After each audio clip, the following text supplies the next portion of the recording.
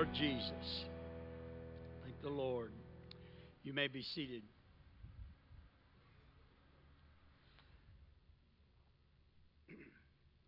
I'm going to read.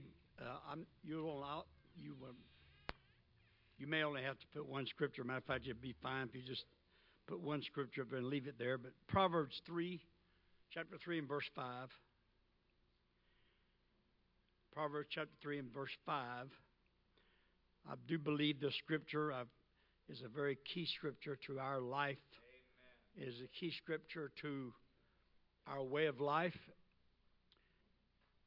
It's a key scripture to coping when things are at its worst, and it's the key scripture to rejoicing when things are at its best. Yes. It is a very key scripture for life and lifelong. Proverbs 3 and 5, trust in the Lord with all thine heart, and lean not unto thine own understanding. As I checked through looking at the many scriptures who speak to us about trusting in the Lord and trusting Him and leaning on Him and depending on Him. The Bible is just chocked, plenty full enough, quite full, of scriptures that tell us to trust the Lord. Amen. It's an astounding thing, the things that we take for granted, because we trust it so much. Yeah. If you have a relatively decent automobile, you typically do not lay awake at night worrying whether your automobile is going to start tomorrow morning and you're going to be able to go where you need to go. We just take it for granted and we just hit the starter and it goes. And there's a lot of things that we put our trust in. We get our paycheck, whether we cash it, deposit it, or have it direct or whatever. We just take it for granted that the check's going to be there as long as we have that job. There's a lot of things we trust in and have very little doubt. And there's a lot of other things that we trust in also. We really are, I don't really think anybody, probably of all the times you've come to this church building, have you ever tried to meet with an engineer and calculate how many tons of steel is above your head right now? That if some certain combination of things would happen, that tons of steel could come down on top of us this moment. But we don't duck. I do see some worried eyes right now. I'm sorry. We don't think about that because we just assume that whoever assembled this building knew what they were doing and they put it together right. There's a lot of things we trust in. I'm saying that to make it clear that trust is not foreign to us. When you say trust in the Lord, the word trust is not foreign to us, even though we may not think of it as trust, but it actually is. There are so many things every day. And of course, every car that you meet on the highway, wherein there is some divider or maybe just a single line, a little bit of paint between you going 60, 70, 80 one way and them doing the same coming against you, that somehow they're not going to come over there and take your life. We just get in our car. Very few people bite their fingernails, worry, cry, howl, scream as they go down the road wondering any minute somebody's going to come over here and take my life. Because we just trust that automobile and people understand what that little paint between the two lanes mean. So when I use the word trust, I am making it clear to us that we do trust every day, life and death situations. Every day. And without going on and on, there's no sense in doing that, but each person here could think of several things of your own that we trust each day that could mean life or death or it could mean success or ruin. And sometimes it's a very fine line between the two. I want to say concerning trust in the Lord and concerning being concerned. I felt led to take some time with some people the other day, about a week or so ago. And I went by and picked up my brother, Jimmy, and we then Brother David Asel and I, actually, he came to my house, and we went over and picked up my brother Jimmy. And then we went over and picked up Wayne Lambert, my cousin, in Oxford. And then we drove out, I don't know, it was somewhere up to 500-600 miles out in the middle of the wilderness. I don't know. But we drove out and seen the fields of watermelons that Brother Bubba Hurst has planted, and we looked across those fields, and of course the plants were young, and the watermelons were small, and they were just growing every day, and we enjoyed all of it very much.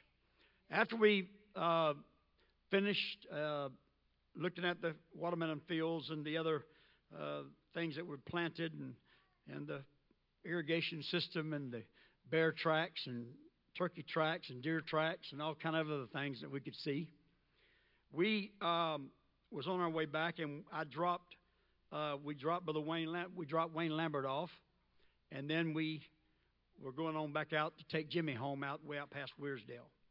Brother Asel, myself, and Jimmy. And I don't know why, but it just came over me in such an overwhelming way.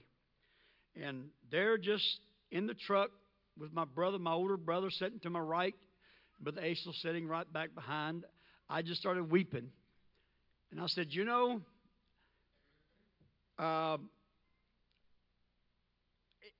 we do not have any preacher of any stripe or any denomination in America right now that will actually stand up and speak truth. I remember when Billy Graham was asked to pray at an inauguration. I think it was Reagan, but it was one of the presidents along that time. When he prayed at that inauguration, he almost went into a travail of asking God to please forgive our nation for our sins. He didn't hold back any words. He didn't soften or sweeten any language. He begged God to forgive us of our sins. He begged God and prayed for the president and for the Congress and House and all the senators, everybody all of our judicial system. He prayed earnestly and then begged God to forgive us of our sins over and over. And I thought, there's so many preachers that are such mega preachers right now that have such an opportunity with television and internet and all the media that's out there. But when you ask them about some of the most atrocious sins that are running rampant in our nation today, they will not answer it straight out. They will dance around it and roll their eyes and smile through it all, and not give an answer on whether or not same-sex marriage is right or wrong. There has not been any type of preacher of any stripe, of any denomination, that has been willing to stand up before our nation at any event that is a major event of government and ask God to forgive our nation. And I just began to weep.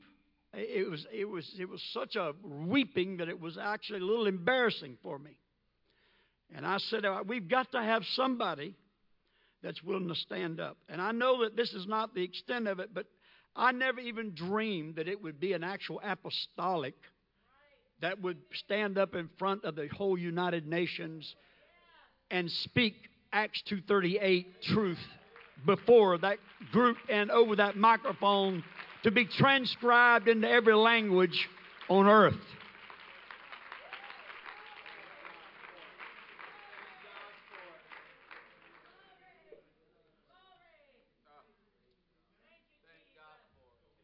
There needs to be more.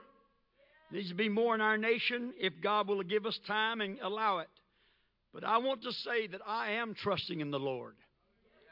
I do not know who had the connections, I don't know. Doesn't matter. It still was a miracle for an apostolic preacher to not only speak, but to quote and plainly say what it is that this whole world needs, and then quote Acts 2:38 and say Jesus. I am sorry to say that many preachers, I'm going to say most preachers, because of the peer pressure and because of just the pressure in general, that when they even pray before even county commissioners, pray before a city council of some little bumpkin town over in Hicksville, they're afraid to say Jesus. They'll say in the name of our Savior, or they'll say in the name of our God, or they'll just say in thy holy name, and that's it. But this man had enough courage to say Jesus numerous times that has the potential of reaching all nations. Thank the Lord, some of my prayers are being answered. I trust the Lord.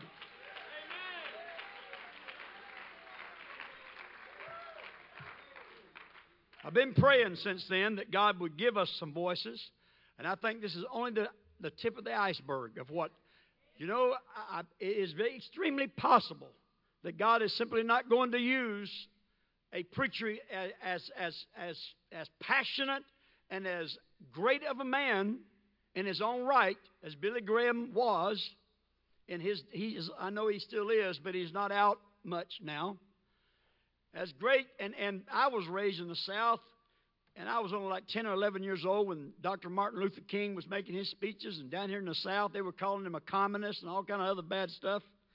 And I didn't know any better, and as I grew up, I knew better, and I never had thought any negative thing about racial matters since I've been grown enough to know and have my own thinking. But when I was a 10-year-old boy, I'm a 10-year-old boy, and there was a lot of awful stuff being said, but now today we need, even if we could just find an African American speaker to get up and say some of the things that he had the guts to say. A man that would walk down the streets and let German Shepherd dogs bite at his legs, and the people have fire hoses with full pressure knock them off of their feet and yards down the paved highway just to try to get attention for a just cause. And yet today, people are just camera hungry. They cause more division than they do united attitudes.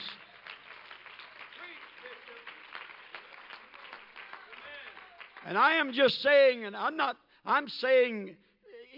talking about our present president. I'm talking about all presidents. And I'm talking about all civil rights leaders. And I'm talking about all leaders that would have an opportunity to say, I am a preacher of the Word. Well, then preach the Word.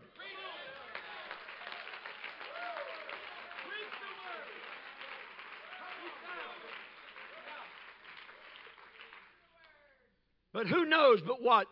This generation is the generation where God has His apostolic preachers lined up. Who knows but what? God has those contacts ready and those doors ready to open. Because surely He is coming back. And surely all nations shall hear this gospel, and then shall the end come.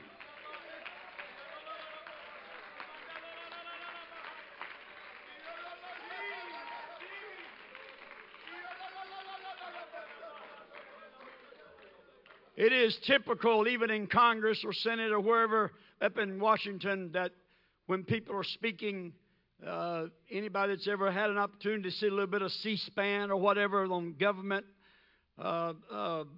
video or whatever, typically the camera's always zoomed up on the speaker. But if you could ever see a picture of the actual seating capacity, there may not be more than a couple of dozen people sitting out there where there should be hundreds. Because they're speaking not just to the people of the house in the present place, but they're speaking to the world over television. And so did Lee Stone King. And they're not just speaking to the people sitting in the building. They're speaking to people wherever transcripts would be laid on the desk. And we must not forget that it was just a little servant girl that overheard Naaman, the great, great, great master and general of Syria, say, if they could know the God I know. And when they overheard her say that, and they said, tell us more about it. And it was just a little servant girl that got the message to a man named Naaman, that got him to the right place and the right person so that he could receive his miracle. And today we read and preach about it and trust God even more. Praise God together. Praise God. You know, trust is a little more than just simply, well, trust is a little more than what we give it credit for, I think. You know, if I gave you $1,000 to guard for me, and I said, I got to make a trip to Atlanta, I'll be back a couple of days, but I need you to really take care of this $1,000 for me. It's all in cash. Please watch after it. And I got to Gainesville, and I called you, and I said, you still got my $1,000? And you might say, yes, I do. It's safe. I'm looking at it right now. Okay. And I get up maybe to the Georgia line, and I call again. And I say, you still got my $1,000? And if I did that every 50, 100 miles or so, and all the way there and all the way back, there wouldn't really be a lot of trust in that. It sounds to me like there'd be a lot of distrust. It sounds like there'd be a lot of doubt. Trust is to indeed have confidence in the best of times and the worst of times. Trust is to have confidence when you can see it and for yourself, and when you have to just believe it unseen. And I know we have not seen Jesus, but when Jesus looked at Thomas and said, do you see these hands that were nail driven? Do you see the side that was spear driven? Yes, my Lord and my God. But Thomas said, I won't believe until I see it for myself. And Jesus said, you're blessed, Thomas, because you see it and you believe it. But more blessed are they that have not seen and yet believe. That is trusting God. That is trust. That is faith.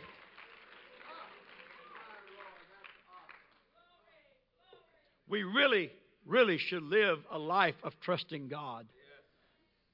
I can assure you, I can without any hesitation or any resistance or holding back, assure you that if you will trust God every day of your life, you will have more peace in your life. You will be able to accomplish more because your mind will be more sharp, and you will be able to put your best foot forward because you're not troubled. Trust the Lord with all thine heart, and lean not on thine own understanding. There's think about it. There's not a lot of things that happen each day, and really even in the course of a week for most people, especially in America, the land of plenty, in spite of what the negative messages we hear. There's not very many days that we even feel an urgency to depend on this verse. I'm not saying we don't depend on it. I believe I do. I believe you do. But we don't have to think about it. We don't go scrambling for the chapter and verse. Now, where was that in Proverbs? Where was that? Chapter 3, verse 5 there. Oh, yes. Trust in the Lord with all thine heart. Most days we just go through them, and they're just normal days. But there are times in your life, and there are times in mine, there's times, and I think at least in everybody's life at some point, and maybe at points, when we know desperately that this is the time that I need to lean on this promise. And this commandment from God, trust in the Lord with all thine heart, and lean not unto thine own understanding. Most things in life we can figure out with our own understanding, and we know it. But the fact is, there are elements, there are spirits, there are good and bad forces. There are situations around us on a daily and weekly and monthly and lifelong basis that God is working out for us because we are trusting Him, that we may not even know about. And I thank Him again for that.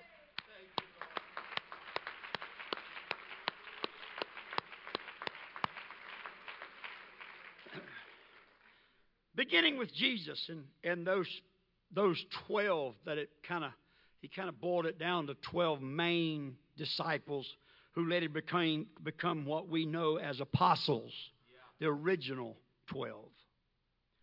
Mark 6 and verse 7 began and said, He called unto him the 12 and began to send them forth by two and two, gave them power over unclean spirits. Verse 8, and commanded them that they should take nothing for their journey. Are you kidding me? When you get ready to go on a trip, a long trip, I know some folks start packing weeks in advance. I get ready to go to Africa or some parts of Asia and so forth, and even though there are some places in, say, Thailand that have plenty of good food and water, but you get into some places where I wouldn't trust it. And so I even take extra fresh, clear water with me. First time I went to Africa, I had more weight of water in my suitcases than I had of anything else that I took. And still the last day, by God's grace, I didn't get sick until the last day, while others were sick so much. But Lord, have mercy, I needed that water. Jesus said, He sent them out two by two and said, just take nothing except your staff. No script, no bread. Huh? Not a sandwich? No bread. No money in your purse. Just be shod with sandals and don't even take a second coat. In actuality, He's saying don't even take a change of clothes. Because a coat then covered our wardrobe. It covered our clothing. It means our clothing. Don't even take a second set of clothes. Just travel as light as you can travel. What was He teaching these people? He was teaching them to trust in Him. And He said, when you go into a city, if they receive you, then of course preach and teach and establish. And obviously they're going to take good care of you with all the things you don't take on your journey with you. But if you go into a city and they reject you, then He says you just stomp your feet and knock the dust of that town off your feet so you don't even leave with the dust of that town on the bottom of your shoes, your sandals. And leave that town and go to the next. Now, I don't like to even think about Jesus saying, I'm done with you. But Jesus did tell His disciples those words that I just said to you. If they will not receive you, shake the dust off your feet and leave and go to the next town. God is certainly wanting to save every soul. And we want to reach everywhere we can. But hear me this. Very well hear what I say. God wants everybody to have an opportunity. While some people, maybe, somebody under the sound of my voice. But while some people just kind of play with this gospel like it's some kind of a word game or like it's some kind of a new trend that's come out or like it's kind of just one short chapter in their life, and it's just kind of I found something kind of different and it's doing me good right now, but it's not really a life thing. It's just kind of a little trend I'm going through and now I'll be moving on from this. But the fact is, Jesus wanted them to just shuck it all off and put everything they got into it. Now, there's only one basket that you can really put all your eggs in, and that is in Jesus Christ our Lord, who never fails.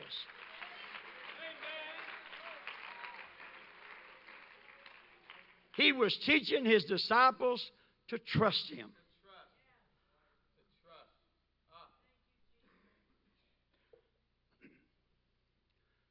I believe the Lord will give us a minimum of $1 million to start enlarging. Or even if we popped up lighthouses all over the counties around about.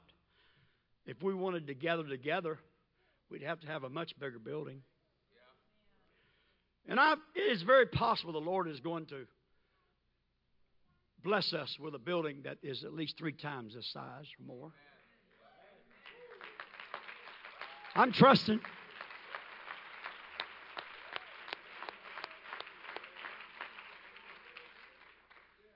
But you see, we can clap about building, but I want to say that we need $1 million.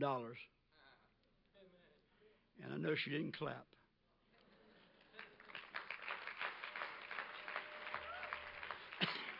I'm sorry I deliberately set you up for that one.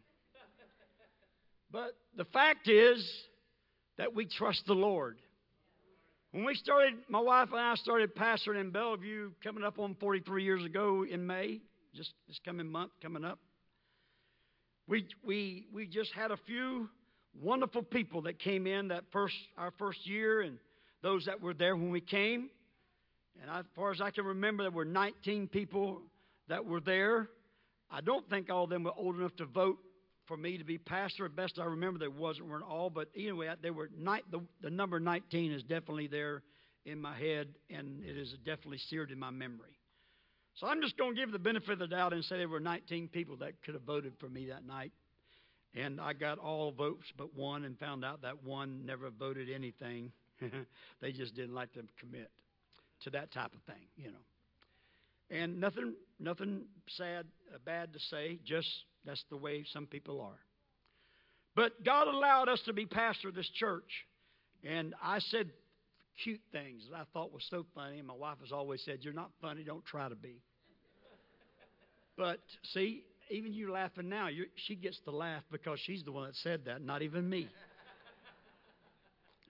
But I used to say things from the pulpit like some of the folks that's been here from way back would remember me saying, "Let's pour the concrete for the footer, for the foundation, because once it hardens, they can't take it back." Ha ha ha! And I'd laugh. We'd all laugh. You know, and that was because that was really a stepping out by faith. It really was. But back then, all the concrete for at least the foundation part of it wasn't but just a few $100, maybe $300. So it wasn't a huge thing. But we had a lot more to go than just a foundation. And we had floors and walls and all the rest that complete the building. But we just trusted God. And right as the time that we got ready to build or to enlarge that building to make it 3 times the size that it was, our men that brought in a weekly paycheck, I'll say the word ALL, all were laid off. It was a tough time. And so, even with that, we took pledges. My wife and I pledged $100. You must understand, each week the tithing, which we tried to live off of, would usually run about $30 to $60 a week, maybe $30 to $50 a week. Of course, electricity was only like $25 a month. We did have one little window air conditioner, like 5,000 BTU, I think, as big as it was. And but our electricity was very inexpensive, and things were not as expensive as now, but still, that's still not very good money, even for back in 1972. But we pledged $100, and there was no way in the world we had $100. I hadn't, since I've been pastoring, as far as I can remember then and to now, I don't think I'd ever put my hand on a $100 bill after I started pastoring up to that point. I mean, a $100 bill.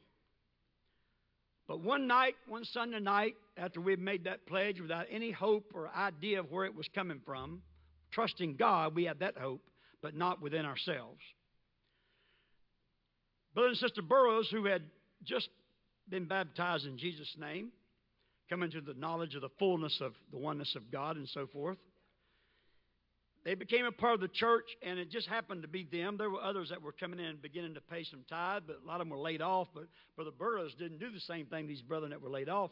He did stucco work. So But they had also been putting back their tithing because they were looking for a church. They were actually, listen, they were actually going from church to church and knocking, finding the pastor's house or door or somebody in the church, somebody they could find, and asking from church to church, asking, how do you baptize? First they would say, how many gods are there?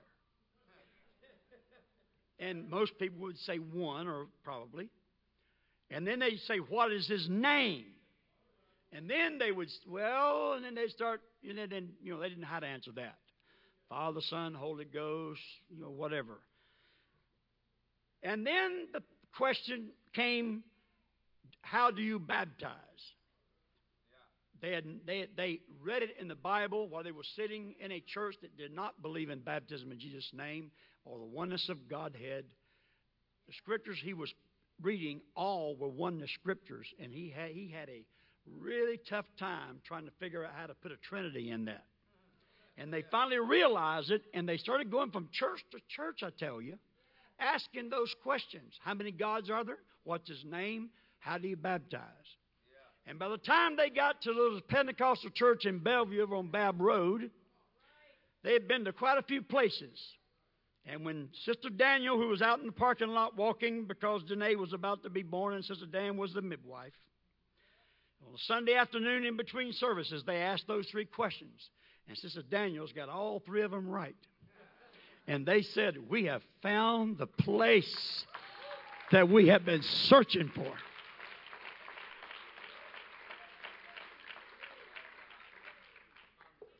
You know as well as I do, not everybody is that open and honest about the Scripture. A lot of people will go all over places. Go completely way out of the Bible and quote all kind of different prophets and apostles and people that they've known, and they're not Bible apostles, but present day, and quote a lot of people to try to prove some things that are not in the Bible. But it is a great thing to see somebody that hungry and that sincere and hungry for just tell me what the Bible says about this. Not what he said, she said, they said, uncle said, TV preacher said, radio preacher. Tell me what the Bible says about this. And they trusted God. And with these people, the Burrows been saving tithing. They put it in an envelope. And there was at least one. It may have been more than one, but there was some more money. But there was at least $100 bill in that envelope. And I remember we had an evangelist at that time, Brother Bill Adams, the junior Bill Adams from Pensacola was an evangelist. And he was preaching for us, he and his wife. And we went into our bedroom, and usually it happens, my wife grabs the tithe envelopes and starts tearing them open. And she pulled out that $100 bill. And after church that night, we came out of the bedroom dancing. Dancing. It wasn't some romantic dance. It was like an old-time Jewish Holy Ghost dance. We came out of the bedroom dancing and shaking that $100 bill in the air and said, we got our $100 pledge. We got our $100 pledge that we made by faith.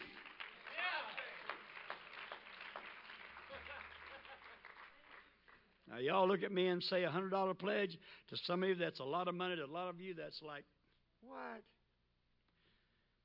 But, buddy, back then, it wasn't what. It was like we got our $100 pledge. And we weren't thinking about a vacation. We weren't thinking about, we can go buy a new suit. We made a pledge and praised God. We were going to pay it, and we didn't have it. And we trusted God, and He gave it.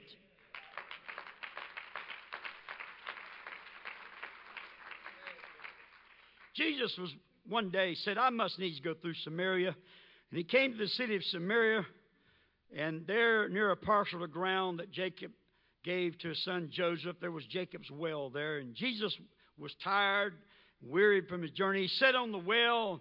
It was about the 6th hour since the night of the Jew starts at sundown. The day starts at sunrise. It would have been about high noon. He sat there on that well. It was not the time when most people obviously came to the well because there was only one single solitary lady there. He began to talk to this woman at the well out of Samaria, this woman of Samaria. And as she began to draw water, Jesus looked at her and said, give me to drink. and because he sent the disciples on into the city to buy some food. But Jesus answered and said unto her, If thou knewest the gift of God, and who it is that saith to thee, Give me drink, you would have asked of him, and he would have given thee living water. And then later he said, For the hour cometh, and now is, when true worshipers shall worship the Father in spirit and in truth. For the Father seeketh such to worship him. God is a spirit, and they that worship him must worship him in spirit and in truth.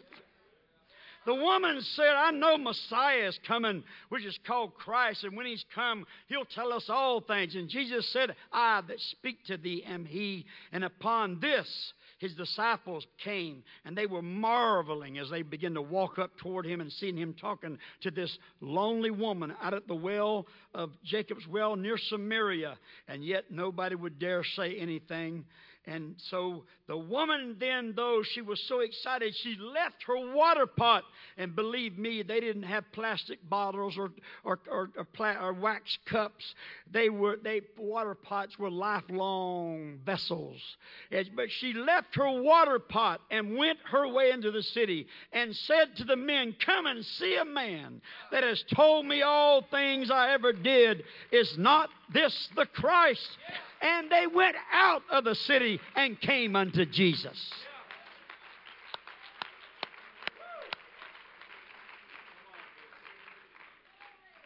Why am I reading this? What does this have to do with trusting God? This is why it means something to me. It's because when it looks like there is such small odds, when it looks like you have a woman who possibly is a woman of ill repute, a woman that Jesus had said the husband you now have is not even your own husband, the one you're with now. And so a woman that was at the well by herself, there's a lot of possibilities. I wouldn't want to drag her through the mud, not knowing for sure, but there's a possibilities that she didn't have the best of reputation, just the way everything seemed to be there. But when you look at the odds of this, and that Jesus knew this woman was going to come to the well. And it wasn't a crowd. It wasn't a tour bus. It was not television, radio, internet. It was one single woman, and her probably not being so very sociable. But this woman went back into the city of Samaria. All it took was Jesus speaking to one woman who was the most unlikely candidate to get the job done. And the city of Samaria couldn't help it. They had to come and see such a man called Jesus.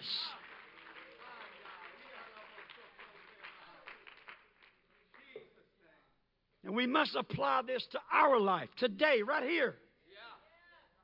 We must apply this to one person that you see on the job or in the marketplace or in the parking lot. We must apply this. Why can't we? Why shouldn't we? Why shouldn't we apply this to somebody that we think that really they don't want this? Look at them. They're stoned out of their head. Look at them. They're drunk right now. Look at that person. They're not a person that you could depend on to have a revival with, as this woman certainly seemed to be that way. But Jesus saw something in her heart that was hungry. And I say to Souls Harbor, let's trust in the Lord and lean not to our own understanding. And let's tell it wherever we go, Jesus is the answer.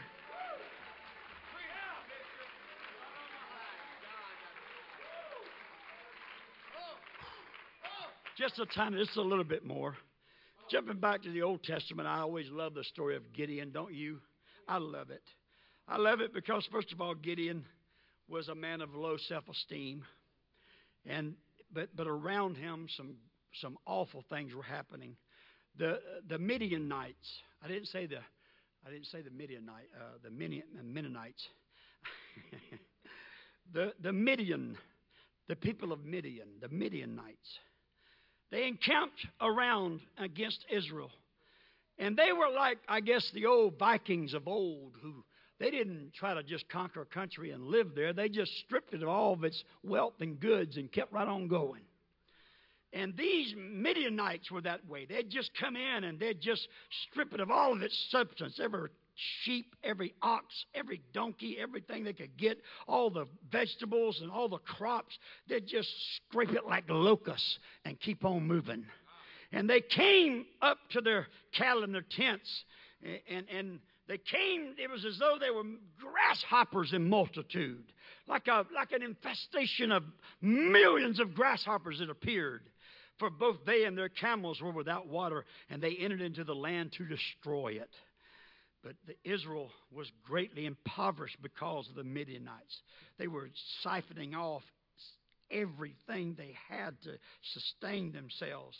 The children of Israel cried unto the Lord, trust in the Lord with all thine heart, and lean not to thine own understanding. They cried unto the Lord, and there came an angel and sat down under an oak.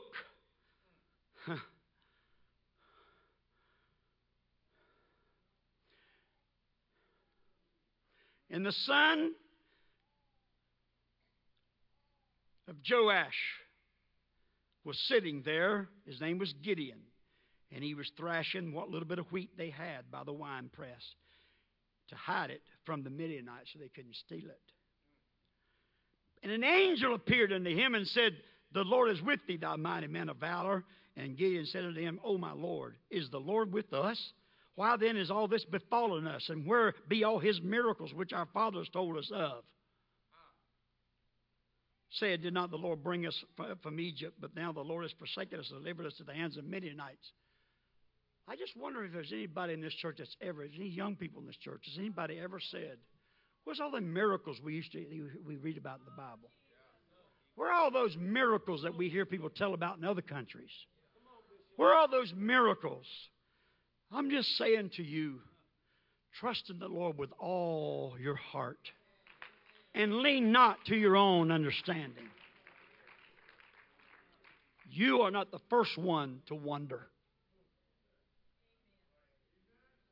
You're not the first one to say, does God still give us miracles? And Gideon went on to say, look, you don't understand. I'm from a poor family. I'm not educated. I don't have it. I mean, he's just telling God all the reasons, this angel, all the reasons why he couldn't do it.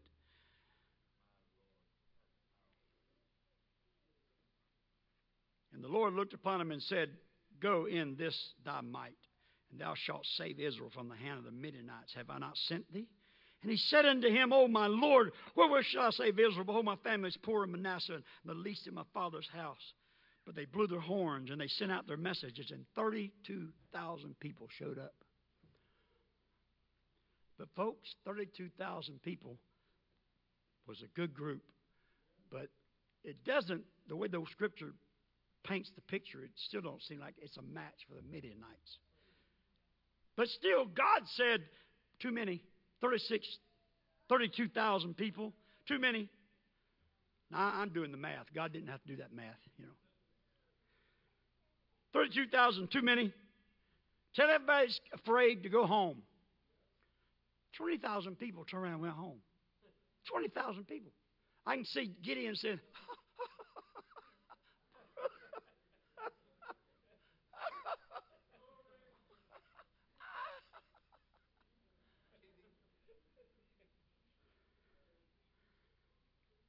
22,000, excuse me. And 10,000 remained. The Lord said to Gideon, the people are too many. By this time, I can imagine Gideon just falling on the ground. Too many? Take a peek over that hill.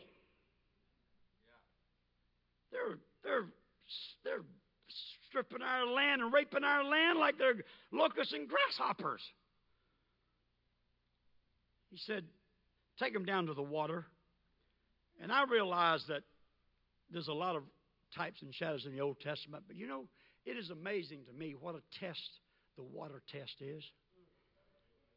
I mean, when you realize that water baptism was regularly exercised and even by the Apostle Peter commanded in the Bible. Acts chapter 10, verses 44 through 48.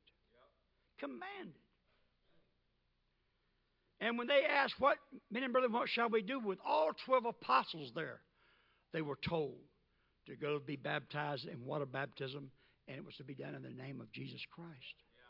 And there's not even one single solitary place in all the Bible where anybody ever went and done what Jesus said to do when He said go baptize, that ever even alluded to, mentioned, or hinted Father, Son, and Holy Ghost. There's got to be a reason for that. And that's because He said in the name of the Father, Son, and Holy Ghost.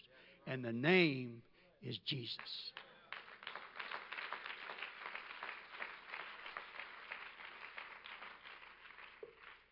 And so the water test, it is a test. It's a test because it breaks tradition with many denominations. It's a test because we think we get the feeling like, well, maybe if I get rebaptized, I'm undoing my previous salvation. We get to thinking, if I get rebaptized, am I blaspheming God for all His goodness to me all these years up till now? It's a test. It's a great test. And sure, it is a test. It's a water test. But my question to you is, will you go ahead and obey what the Bible said and go ahead and exercise the very thing that they did in the Bible anyway? It's not a contest between this church and that church. It's just simply doing what the Bible said do. It really is. And I know the first thing we think of, and just within the last few days, someone emailed me, it's quite a long email, and said something to do with, I just can't imagine this one and that one being in hell and not in heaven. But we're not the judges of anybody. But I cannot but preach the things that the Word of God says.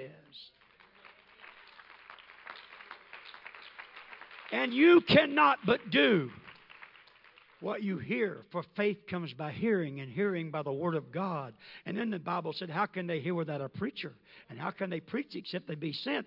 And it all started out by saying, this is the way you're going to be saved, is through the gospel. So finally, he said, take them down to the water and see which one will just put their mouth down to the water and just suck it up from the water level, or how many of them will scoop it up and lap it like a dog with their tongue and whatever. And whatever God's reasoning was, my little mind always thinks, well, maybe if they scooped it up and lapped like a dog, they could still look for the enemy while they was lapping. I don't know what the difference was. It didn't really matter. The point was, is God said, you got too many, I still got to thin them out. And when they got finished, they went from 32,000 down to 300. What am I talking about? I'm talking about trusting God. What was the whole point of bringing it from 32,000 down to 300? God said to Gideon, if I let 32,000 soldiers go out there, they're going to say, we won the war, and they won't give God the glory. But if I get it down to 300 and they go out there and the war's won, they'll know God did this for us.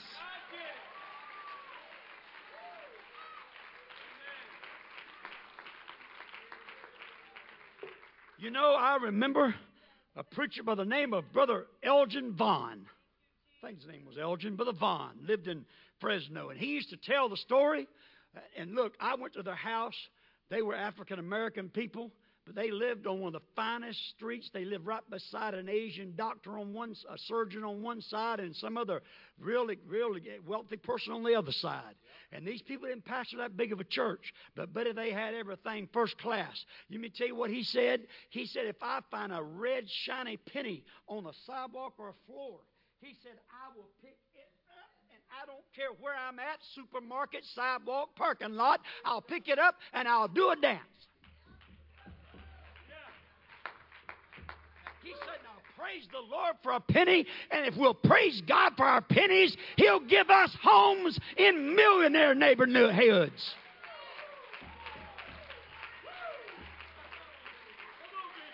I'm talking about trusting God, and I'm talking about a man I heard give his testimony, and a man I stayed in his home and preached for him, and it's a true testimony.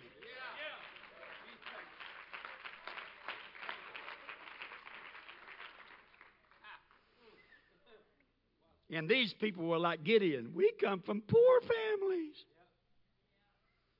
But God wants us to trust Him. Take a little time out and just dance a little because you got a little bit done. Take a little time out and shout a little bit, clap your hands, and look a little silly. Come on, just for Jesus. Every now and then, just look a little silly. Because look what the Lord hath done. Woo!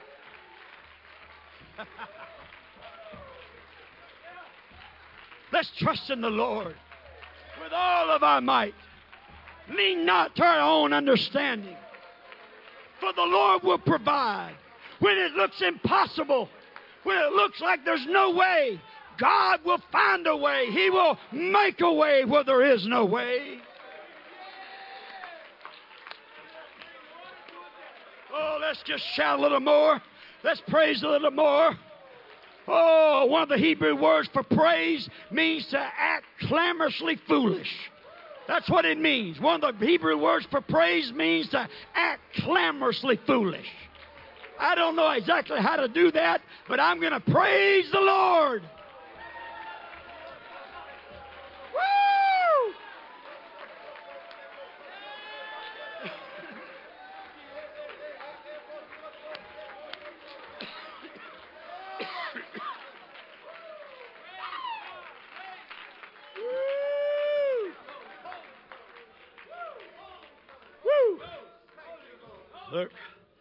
Look, I feel like the Lord has given me the privilege of not carrying.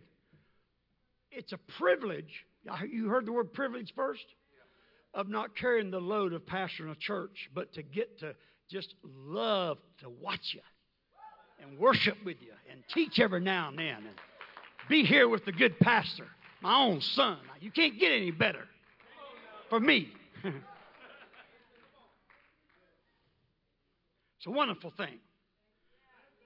But I know a God that can let me dream and have visions. I'm old now. I guess I got a dream. Sorry. That I can dream of a church sitting on a beautiful, beautiful, gorgeous, rolling green somewhere. With palm trees and hundreds of acres.